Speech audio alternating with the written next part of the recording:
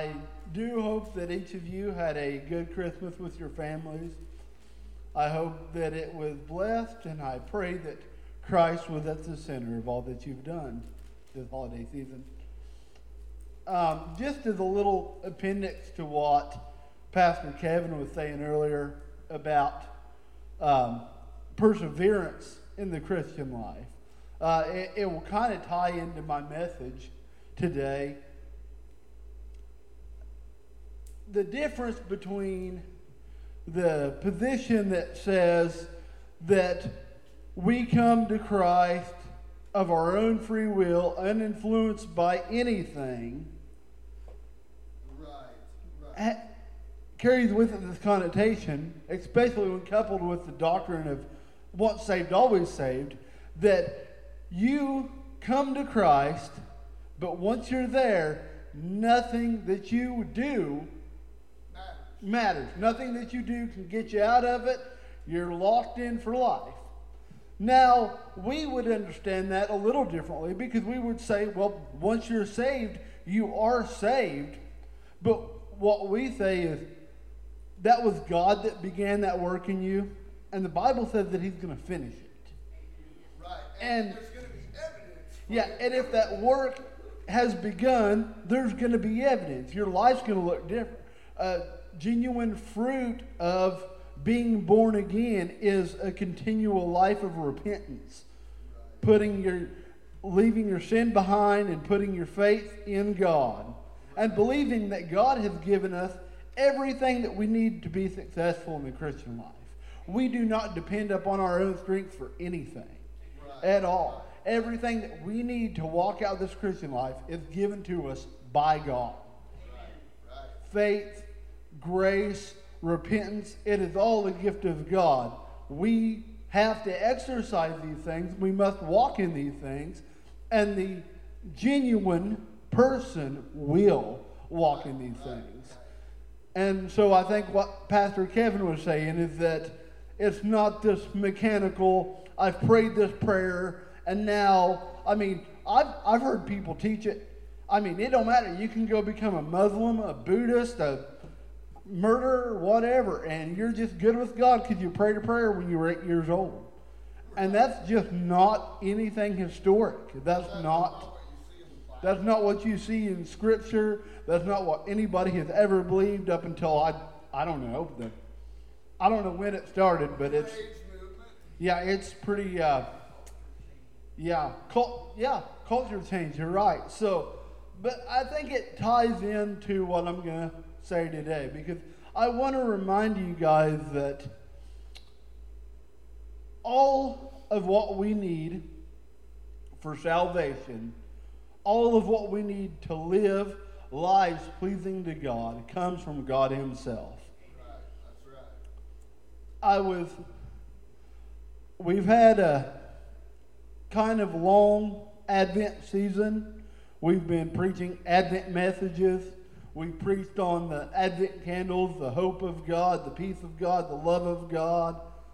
And so we've talked about the doctrine of the incarnation, and those doctrines are good to reflect upon. I believe it was Martin Luther that said, at least the quote is attributed to him, that we must preach the gospel to ourselves daily because we oft forget it. Yeah.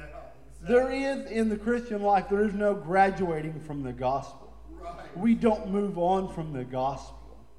The Christian message is the gospel. The Christian life is lived in light of the gospel. It is the timeless truth. And I was fully intending to be back in Galatians today. And as I prepared my message for Galatians, the central theme of the book of Galatians, which is justification by faith alone, came to my mind. And sometimes it's good for us just to remind ourselves of these basic truths of Christianity. Salvation by grace through faith alone. So today, instead of being in Galatians, and I will get back to it eventually, I want you guys to turn with me to Paul's epistle to the Ephesians, to the church at Ephesus.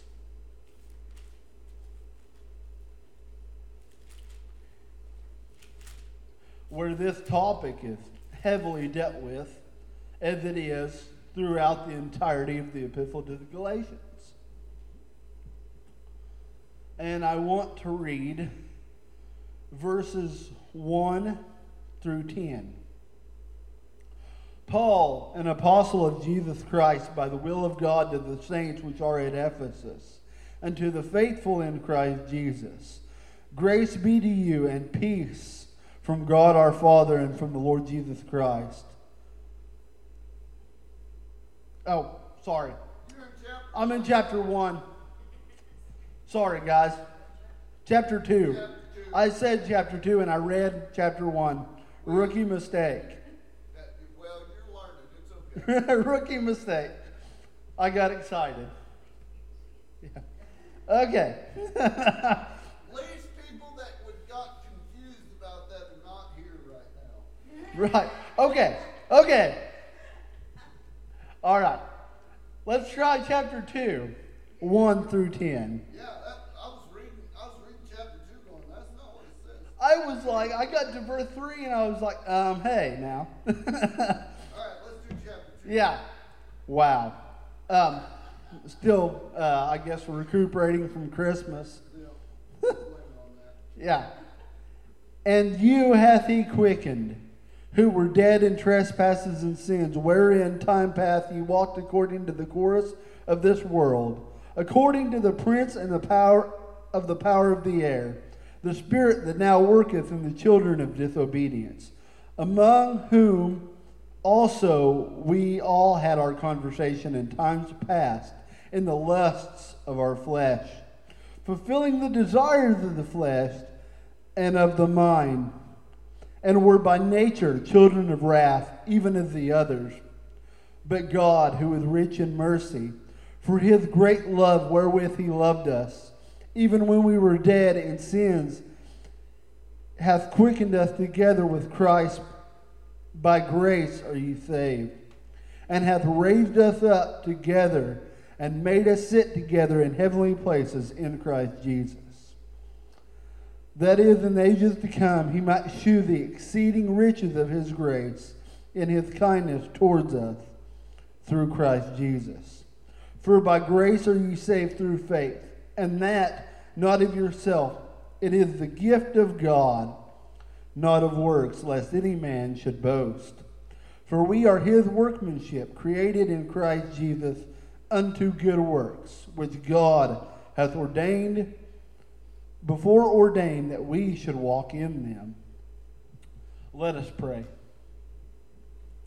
Gracious Father, Lord, I thank you that you are the speaker. You are the one who makes your word effectual to the people that have ears to hear it. Father God, I thank you that even through my weakness, Lord, that you have chosen to bring your gospel, that you may be glorified. Father God, I pray that you would get my weaknesses and my finitude out of the way, Father, that you would get me out of the way, that you may be greatly praised among your people today for the glorious truths of your gospel and the sending of your Son on our behalf when we were yet sinners in rebellion to your truth. Father God, I just ask your benediction on all that we do here today and on the people who sit under the sound of your word. We ask these things in Jesus' name. Amen. Sometimes it's a good thing to just confess that we need Jesus, right? And stuff like that's evidence of it. We need Jesus. Praise God.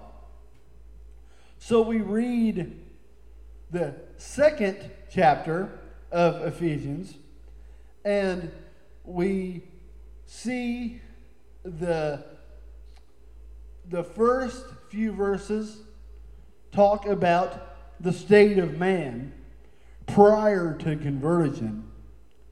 And then about the grace of God. When people ask me the question, what is the gospel? This is often one of the passages that I take them to. Tell them to go read. Read it until you understand it. Not until just you understand it in your mind, but read it until it gets down into the depth of your soul. Read it until the truth comes alive to you. Read it until you realize that your salvation that you have in Christ Jesus is all of grace and not of yourself.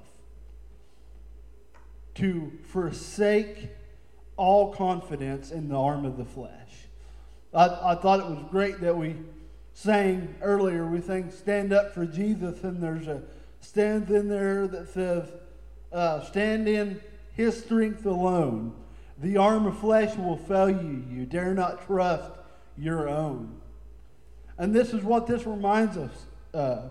The weakness, the corruption of our flesh. The inability of our flesh to do anything that would commend us before God. The utter failure of our flesh as we are united to Adam.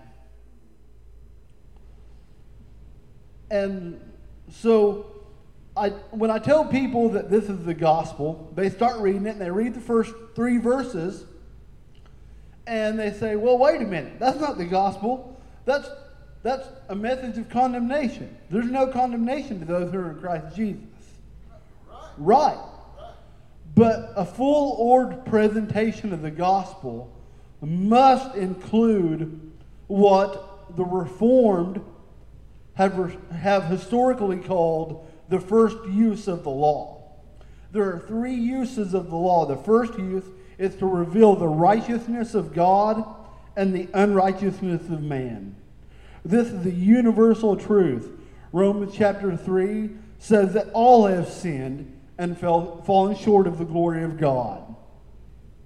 The unrighteousness of man is a problem. Sin is a problem that every single one of us are infected with. And the universal truth is that God is righteous. He is the righteous judge, and He has no fellowship with unrighteousness or with them that are therein. The second use of the law is a civil use, used to restrain evil in men. So when we as a nation, when we as a society, we think about things like murder and thievery. These things are universally known to be wrong. Well, these things are from the law of God, and these things are universal truth that is put up on every man. We inherently know in our innermost being that these things are wrong, and so it's pretty universal to say that murder is wrong, thievery is wrong, adultery is wrong. Even if some people do these things, we still admit, even a murderer will admit, yeah, I done wrong. I've committed a crime. The depravity in it is that they don't see that they have ultimately offended God. As David said in that the 51st Psalm where he's confessing his sin to God, and he says, against you and you alone have I sinned. And so that is the depravity, that they don't realize that it was not just a human being that they've offended, but they've offended a holy God. So the second... Psalm 51 verse 4. Yeah, okay. The second... so that's the second use of the law. It restrains evil. And the third use of the law is a guide to life for one who has been justified. We are all partakers, as we are born in Adam, of the sinful nature. that is laid out here in the second chapter of Ephesians. It says, where in time past ye walked according to the course of this world, according to the prince of the power of the air, the spirit that now worketh in the children of disobedience, among whom also we all had our conversation in times past.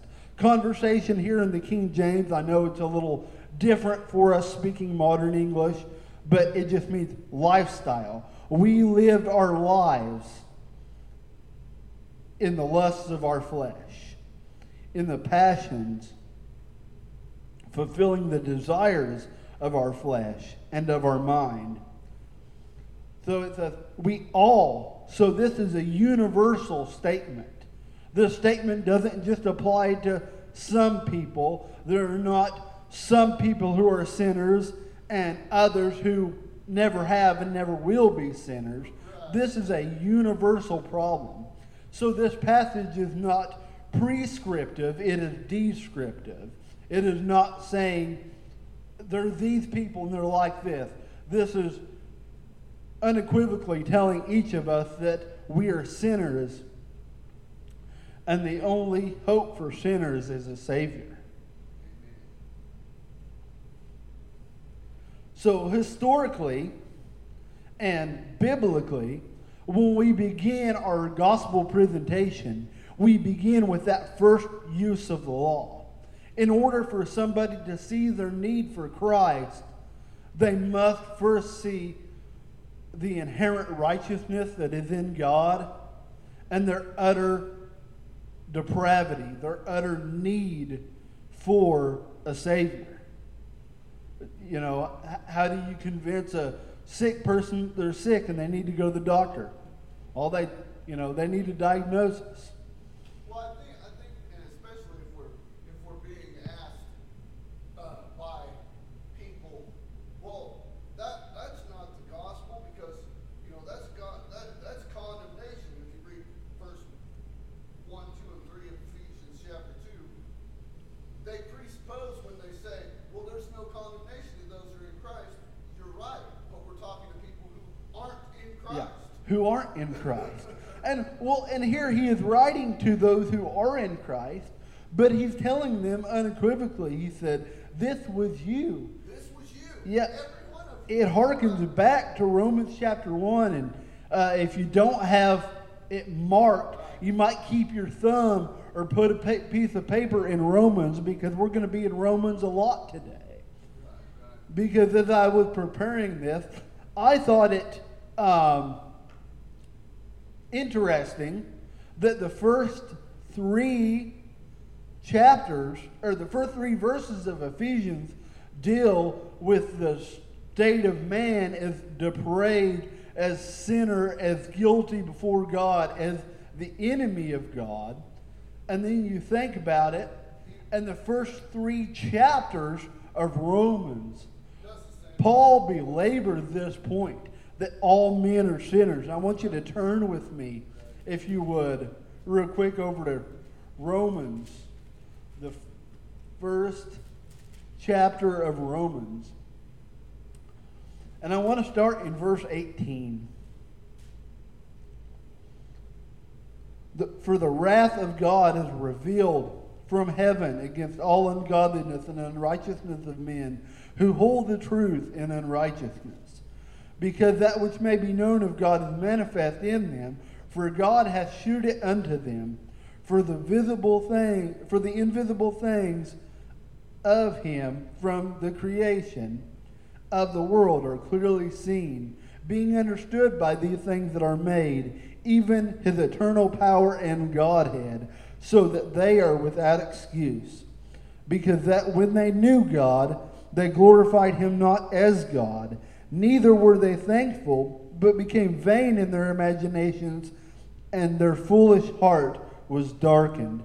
Professing themselves to be wise, they became fools, and changed the glory of the uncorruptible God into the image made like to corruptible man, and to birds, and to four-footed beasts, and creeping things. Wherefore God also gave them up to uncleanness through the lust of their own hearts, to dishonor their own bodies between themselves, who changed the truth of God into a lie, and worshipped and served the creature more than the Creator, who is blessed forever and ever. Amen. We'll skip down to verse 29, and it starts talking about the sins of these people that this passage is talking about. Being filled with all unrighteousness, fornication, wickedness, covetousness, maliciousness, full of envy, murder, debate, deceit, malignity, whisperers, backbiters, haters of God, despiteful, proud, boasters, inventors of evil things, disobedient to parents, without understanding, covenant breakers, without natural affection, implacable, unmerciful, who knowing the judgment of God, that they which committed adultery are worthy of death. Not only do the same, but have pleasure in them that do them. This is the state of every man. A lot of people have this false idea that a person becomes a sinner when they commit a sin. The truth of the matter is, we are not sinners because we sin. We sin because we are sinners. That's what the truth of this passage in Ephesians and Romans is trying to tell us, that we are by nature this. We have inherited this estate from Adam, and we became haters altogether of God, and boastful, and haughty, and backbiters, inventors of evil. Man has invented evil. Right. So you see, this is already starting to look a little bit like, children of wrath walking after the course of this world. Right. And it's no different in Romans chapter 2. The whole chapter here. And I'm not going to read it, but I'll just point out here that it says, "Therefore thou art inexcusable, O man, whatsoever thou judgest. For wherein thou judgest another, thou condemnest thyself. For thou that judgest doth the same things." Yeah. It is saying unequivocally that each person, no matter how we judge another person's sin and look up on another person's sin, we need to be careful, and we need to remember where we are coming from as we do these things. Because as Christians, that's a lot of problems with, and I don't know so much that this fault falls on the Christian as it does on the person that is hearing the Christian talk. And I think this is why it matters how we talk to people about these things. Because a lot of times people have a tendency to hear a preacher standing up here talking about sin the way that I am now, and thinking that these verses don't apply to him. That these verses don't apply to Christians. They just apply to the ones that we're out here talking to in the streets. And that's not true. This was the condition of every man. No man is different from another. The guy standing up here in front of you was just as big of sinner outside of Christ as you ever thought about being. I'll say that unashamedly, because that's the truth of the matter. This is the condition of all men. And Paul spends these first 3 chapters of Romans and these first 3 verses of Ephesians talking about this. Romans 3:1 through 20 talks about this. And these are just things that you guys can write down and go to look at later.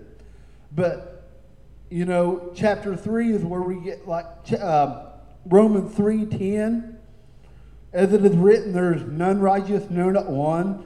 none that understands, none that seeks after God. They've all gone out of the way and altogether become unprofitable. There is none that does good, no, not one. I think the ESV translates there in verse 12, it says, together all have become worthless. So this is not just the condition of atheists and other people of other religions. Without the grace of God, there go I, right? Amen. So as Paul spends these first 3 verses of Ephesians talking about the universal condition of men, he is setting it up to where he can now explain the grace and the mercy of God in a much better, more full-orbed way. Because it just doesn't seem the same. If you tell me that, man is basically good, and man can do good all by himself, then why is the gospel good news? If we didn't need help, if we didn't need a new heart, then why did God give us a new heart? It would make conversion seem needless at best. Right. So he explains this, and he is setting up to show the greatness of the grace and the mercy of God. And this is where Reformed theology builds its doctrine of God and man and sin and everything else upon, is this identification that every man is in this state. And so for man to ever get out of this state, man needs grace. If you know anything about church history, the history of the Reformation, the debate was not over. A lot of people want to paint it that it was over indulgences and over whether or not works were necessary, how much a person had to pray, do you have to confess your sins to a priest? And they get all these cartoonish ideas of what the Reformation was supposed to be. But if I had to sum the Reformation up in a nutshell, it would be this. It was over the nature and the sufficiency of grace. Because even the Roman Catholic Church, I hear so many people straw man the Roman Catholic Church to death when they say Roman Catholics believe that they are saved by works, and Protestants believe that we are saved by grace. That is not true. Roman Catholics believe that we are saved by grace. But the fundamental difference between Roman Catholicism and Protestantism is the grace of God both the necessary cause and the sufficient cause of our justification? And that is what justification by faith alone answers. And so, as we talk about the grace of God, as we talk about the nature of man, we see the necessity for the grace of God.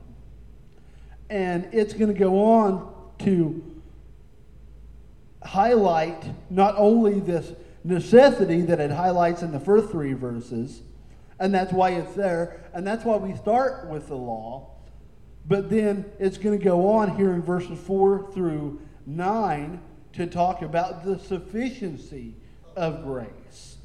Because it is, I said earlier, that God gives us everything that we need to live the Christian life. Every good work comes from God. Everything that we need comes directly from God. Verse 4 highlights the depth of the grace and the mercy of God. But God, who was being rich in mercy, for his great love wherewith he loved us. Romans chapter 5 tells us that God demonstrates his love for us in this, that while we were yet sinners, Christ died for the ungodly. He didn't come to die for a righteous man. Romans 5 again says, a man might scarcely die for a righteous person, or for an unrighteous person, but, though for a righteous man, one may even dare to die. But this is the love of God, that he sent Christ to die for us while we were ungodly, undeserving of this grace. He demonstrated his love. And so here in verse 4, Paul says, in the richness of God's mercy, for the great love wherewith he loved us, even when we were dead in sins, he made us alive together with Christ. Guys, salvation is union with Christ. There's little more to it and absolutely no less to it than that. Salvation is union with Christ. What is the difference between us and the people we speak to on the street? We do what? Yeah, we are united to Christ by faith. Yeah, exactly. That is the difference between us and the sinner. So part of my exhortation today is going to be compassionate evangelism. We are not, yes, we are out here talking to people who hate our God and his Christ, but they don't hate him any more than we did before he saved us by grace. They're no more, no less rebellious than we were before God showed us mercy. Before we repented and put our faith in God after we've heard the gospel. Well, and I would say that they're no more rebellious than we truly are on our own even now. Yeah. Because even now we're in this flesh that desires everything that's ungodly, that wants to do things that are ungodly, and even now, but for the grace of God, there go I. Yeah, exactly. If God were to, and this is the great part about what we were talking about with the perseverance of the saints, is God doesn't do that. But if he were to remove his hand, as it were, from me, from my collar, if he were to take that hand off, there I go, back into my life of sin, back into my life of wickedness, as far away from God as I can get. Yeah. And so when we're talking to people and we're presenting the truth of the depth of man's depravity, we have to be sure, we have to be certain that we are presenting this in a way that they understand. No, I am not excluded from this. I am not better than you. I am not coming at a position that I'm better than you. But I am coming to you as a minister of the gospel of Jesus Christ, and Christ tells you that you must repent and place your faith in him. I had to do it. You have to do it. That is the fundamental assertion behind Christian theology. We were all born the same, and it all takes the same amount of grace to get anybody anywhere.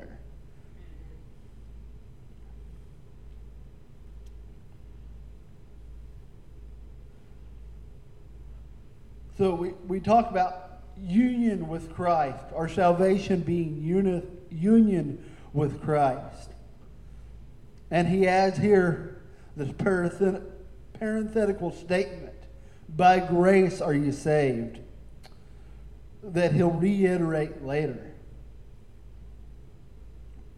By grace are you saved. And he hath raised us up together and made us to sit in heavenly places in Christ Jesus. Notice that it doesn't say He will raise us up. It doesn't say He might raise us up. It says He has raised us up. Past tense. Raised us up and made us sit together in heavenly places in Christ Jesus. This is a done deal. When verse 4 says, but God, it should be understood that we are not out there telling people, well, you're this way and you just need to change what you're doing.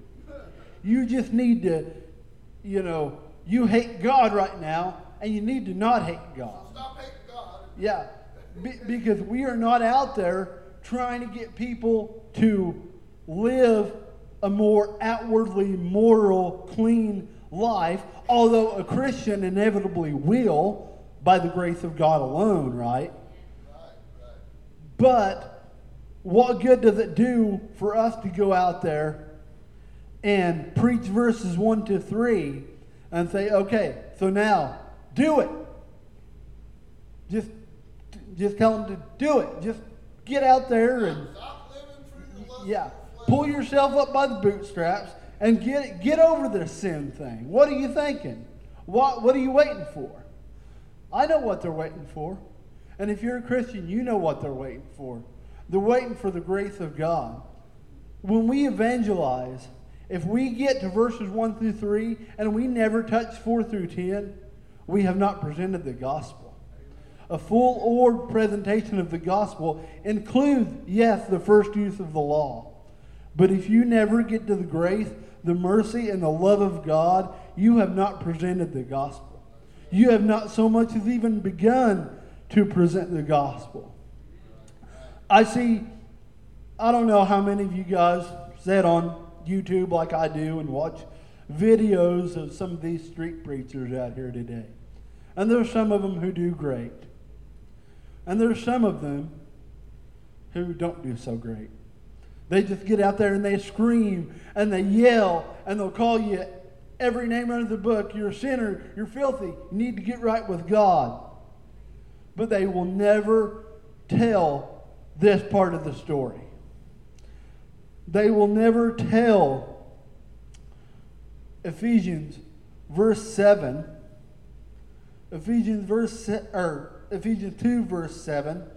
that in the ages to come He might show the exceeding riches of His grace and His kindness towards us through Jesus Christ.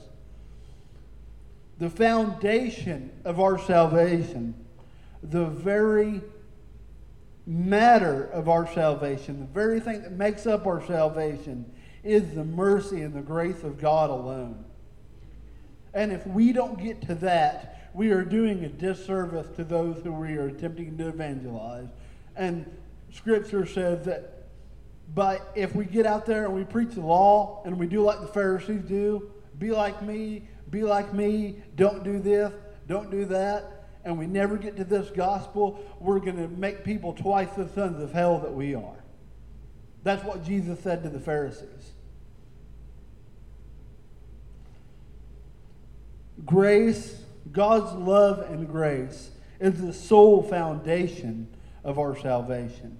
It is the ground of our justification. And that is why we as Protestants, we as people who believe in the perseverance of the saints, say that it's a sure thing. It's a done deal. Because it is not grounded on what we do. We have, in Protestant theology, we have what we refer to as the 5 solas. And they're usually up there on the screen, on the backstop. We see on the, I said backstop, I meant homepage, yeah. And it's sola gratia, sola fide, solus Christus, sola scriptura, and soli Deo gloria. And I want to assert that it matters a great deal what order we put those in. They are in that order for a reason. Our salvation is first and foremost by the grace of God alone. I used to make the same mistake. I'd run around all the thing and say, I'm saved by faith alone. I'm saved by faith alone. And the first time somebody said, no, you're not saved by faith alone. You're saved by grace alone through faith alone. I said, what's the difference? They said, and without remembering exactly what they said to me, they explained it. And the way in which they explained it made so much sense to me at the time that without grace, what are you putting your faith in? God has been merciful to you. He has shown you this grace. Galatians 2:20, I have been crucified with Christ, nevertheless I live. Yet not I, but Christ in me. And the life that I now live, I live by faith in the Son of God, who loved me and gave himself for me. That is what faith does. Faith is an empty hand that comes to God with nothing. God places in it the gift of Christ's perfect work. And the hand of faith grabs hold of Christ and never lets go.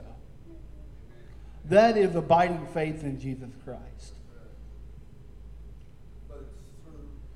But it's by grace. By grace are you saved. By grace. And that brings us to verse 8, where we talk about this. By grace are you saved through faith. That's right. We are not saved by faith unto grace or anything like that. We don't believe and then receive the grace. We receive the grace and then we believe. That is why no man can boast. It is the gift of God, not of works, lest any man should boast. And that sounds silly to some people. Well, who would boast in their salvation? Who would boast in their works? Well, if you think that God has saved you because you have offered something to God, if you think that God has saved you because you have offered up obedience to God, don't you have something to boast about?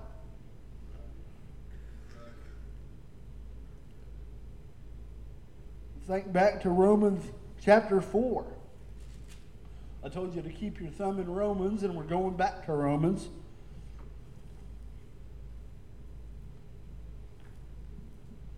And I'll try to make this quick. I realize it's going back to Romans chapter 4.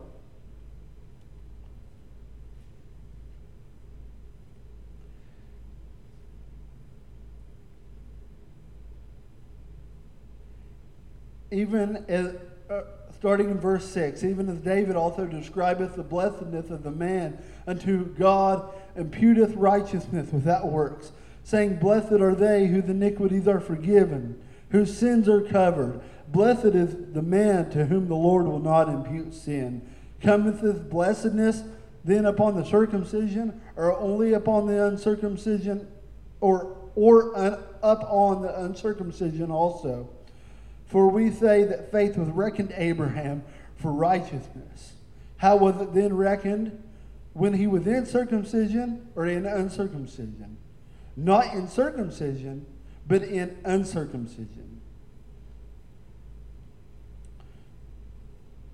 Preceding this, it says, For what saith the Scripture?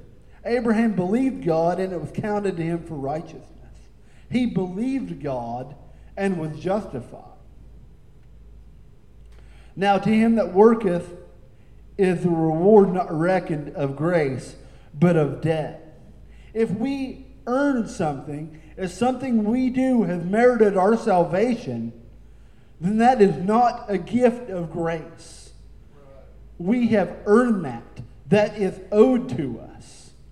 And that is why Paul says that it is of grace that no man may boast. Because if it was because of anything in us, we would have ground to boast on. And we can go round and around, and I have been round and around with people who say, oh, well, just because I believe that I'm, partially responsible for my salvation, that doesn't mean that I've earned it. That doesn't mean that I worked for it. That just means that God graciously gave it to me because of my faith. And it's like, but it was still your faith that merited that gift of grace. Well, that's exactly the thing Paul's telling us in chapter 4 of Romans, that we don't even get to boast about that faith. Okay? Yeah. We don't get to boast about that because Abram received the promise before he was ever faithful to go follow what God said. Okay? God had already given him the promise before he ever left the earth of Calvary, before he ever left his father's house. He gave him the promise. He had received that promise. Okay? And all we're doing when we respond in faith to Christ is we're responding to something that's already been given to us. Right. You know what I mean? Yes. That's what we're doing. And we don't get to boast about it because, trust me, if you stood in a room long enough with people who think they have something to do with their own salvation, they'll let you know about it. Okay? I've heard it pitched this way before, that the devil, or God casts a ballot for you, the devil casts a ballot for you, and you're the deciding factor. You are the one that chooses which way you go. And if that's the case, every person, Ephesians chapter 2, 1 through 3 makes it evidently clear. If that's the case, every one of us chooses the devil 100% of the time. Not 99.1, not 99.8899. No. 100% of the time, if that was the case, if God cast a ballot for us and the devil cast one for us, and we're the deciding factor, guess who we choose? Not God. Our rebellious hearts don't allow for that. Our rebellious hearts don't want a Lord. Satan doesn't want a Lord over you. He wants you to rebel against God. Well, the part I don't like about that analogy, though, is that it somehow puts the devil at On, God's level. yeah, on an equal playing field. And he's not. Yeah. Not anywhere close. And so that is the problem with this. And when we think about it logically, we say, oh, well, if then that is the way that salvation works, and I'm the deciding factor, then yes, I have something to boast about because I chose to love God. I chose to humble myself. I chose to be humble enough that God owed me Look how humble salvation. As what I think the kids today call a humble brag. Right. Well, God was just so gracious to me that when I believed, He gave me the faith because I believed. No, you were gifted grace. He was merciful to you for all the things that He could have destroyed you for. All the sin in your life prior. All the times you have heard the gospel and you rejected Him. All the times that you didn't consider your neighbor. All the times that you didn't consider love for God before anything else. He could have condemned you for. Well, and I think a full explanation of the law gives also an understanding of this. God, at any point in time, right now, can destroy everybody on this planet and be completely justified in doing so. Amen. He wouldn't have to answer to nobody. He wouldn't have to make an excuse because all of us deserve heaven. But God, being rich in mercy.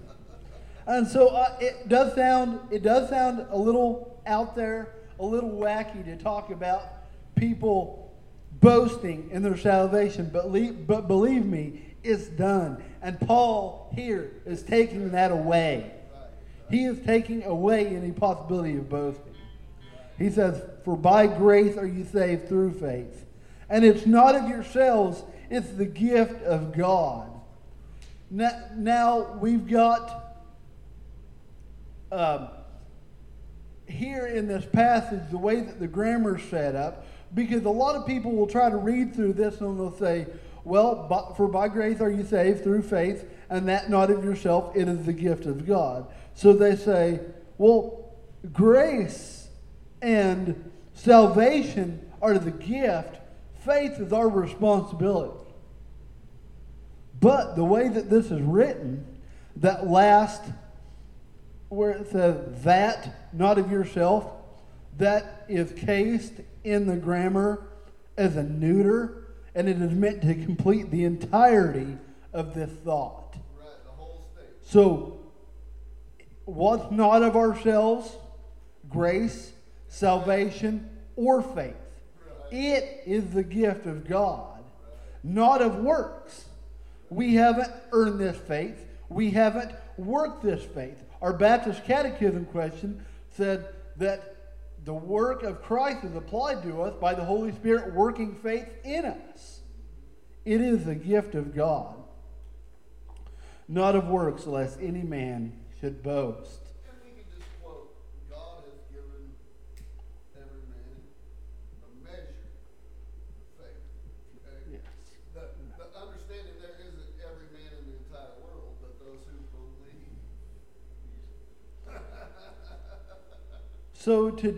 So today, as we think about this and we reflect on this, and we go and we wrap this up, if you resolve to do anything this year, we talk about New Year's resolutions. I want you to resolve to venture your hope alone upon Christ Jesus. I want you to resolve to engage in compassionate evangelistic exchanges with others. Remind yourself where you're coming from. Read Ephesians 2, 1 through 3, and remind yourself. Read Romans, where he says, and such were some of you, but you've been washed. You've been cleansed. God has done this work in you. Resolve to rest and trust up in the finished work of Christ alone this year. May God bless each and every one of you as we transition. May we come together as a church and be compassionate as we reach out to the lost. There are lost and dying people all around us who do not know Jesus Christ, and they need to. It is their only hope. He is still our only hope. Let's grab a hold of him by faith, rest in it, and instruct others in the same. May God bless you. Let us pray. Gracious Heavenly Father, Lord, I am so thankful for your gift of grace. I am so thankful, Lord, that you have been gracious to me. I am thankful, Lord, for the grace that you have shown to the people in our church. Father, that they might love you and that they might serve you with holiness of heart because you have put it within them to do so. Father God, as we go forth, I pray, Lord, that we would take with us the truth of this gospel. Father, that we would never let it go. That we would resolve to venture our hope upon Jesus Christ in the year to come, in the years to come. Father God, I pray that you would, by your Spirit, draw men and women as we preach the gospel unto them and show them their need for Christ as you work in their hearts to bring them to faith and repentance in your Son, who loved us and gave himself for us. Father God, that we would know that that is the only foundation upon which we stand. Father God, I just pray that each of these here today are blessed as they go out into the world, whether they go to work or to school, whether they're retired and they sit at home. Father God, I pray that the peace with you, the peace of God through Jesus Christ our Lord, would go with each one of these today. Bless the food as we receive it into our bodies. Let us be more thankful for the giver than the gift. We love you and we give you praise. In Jesus' name, amen.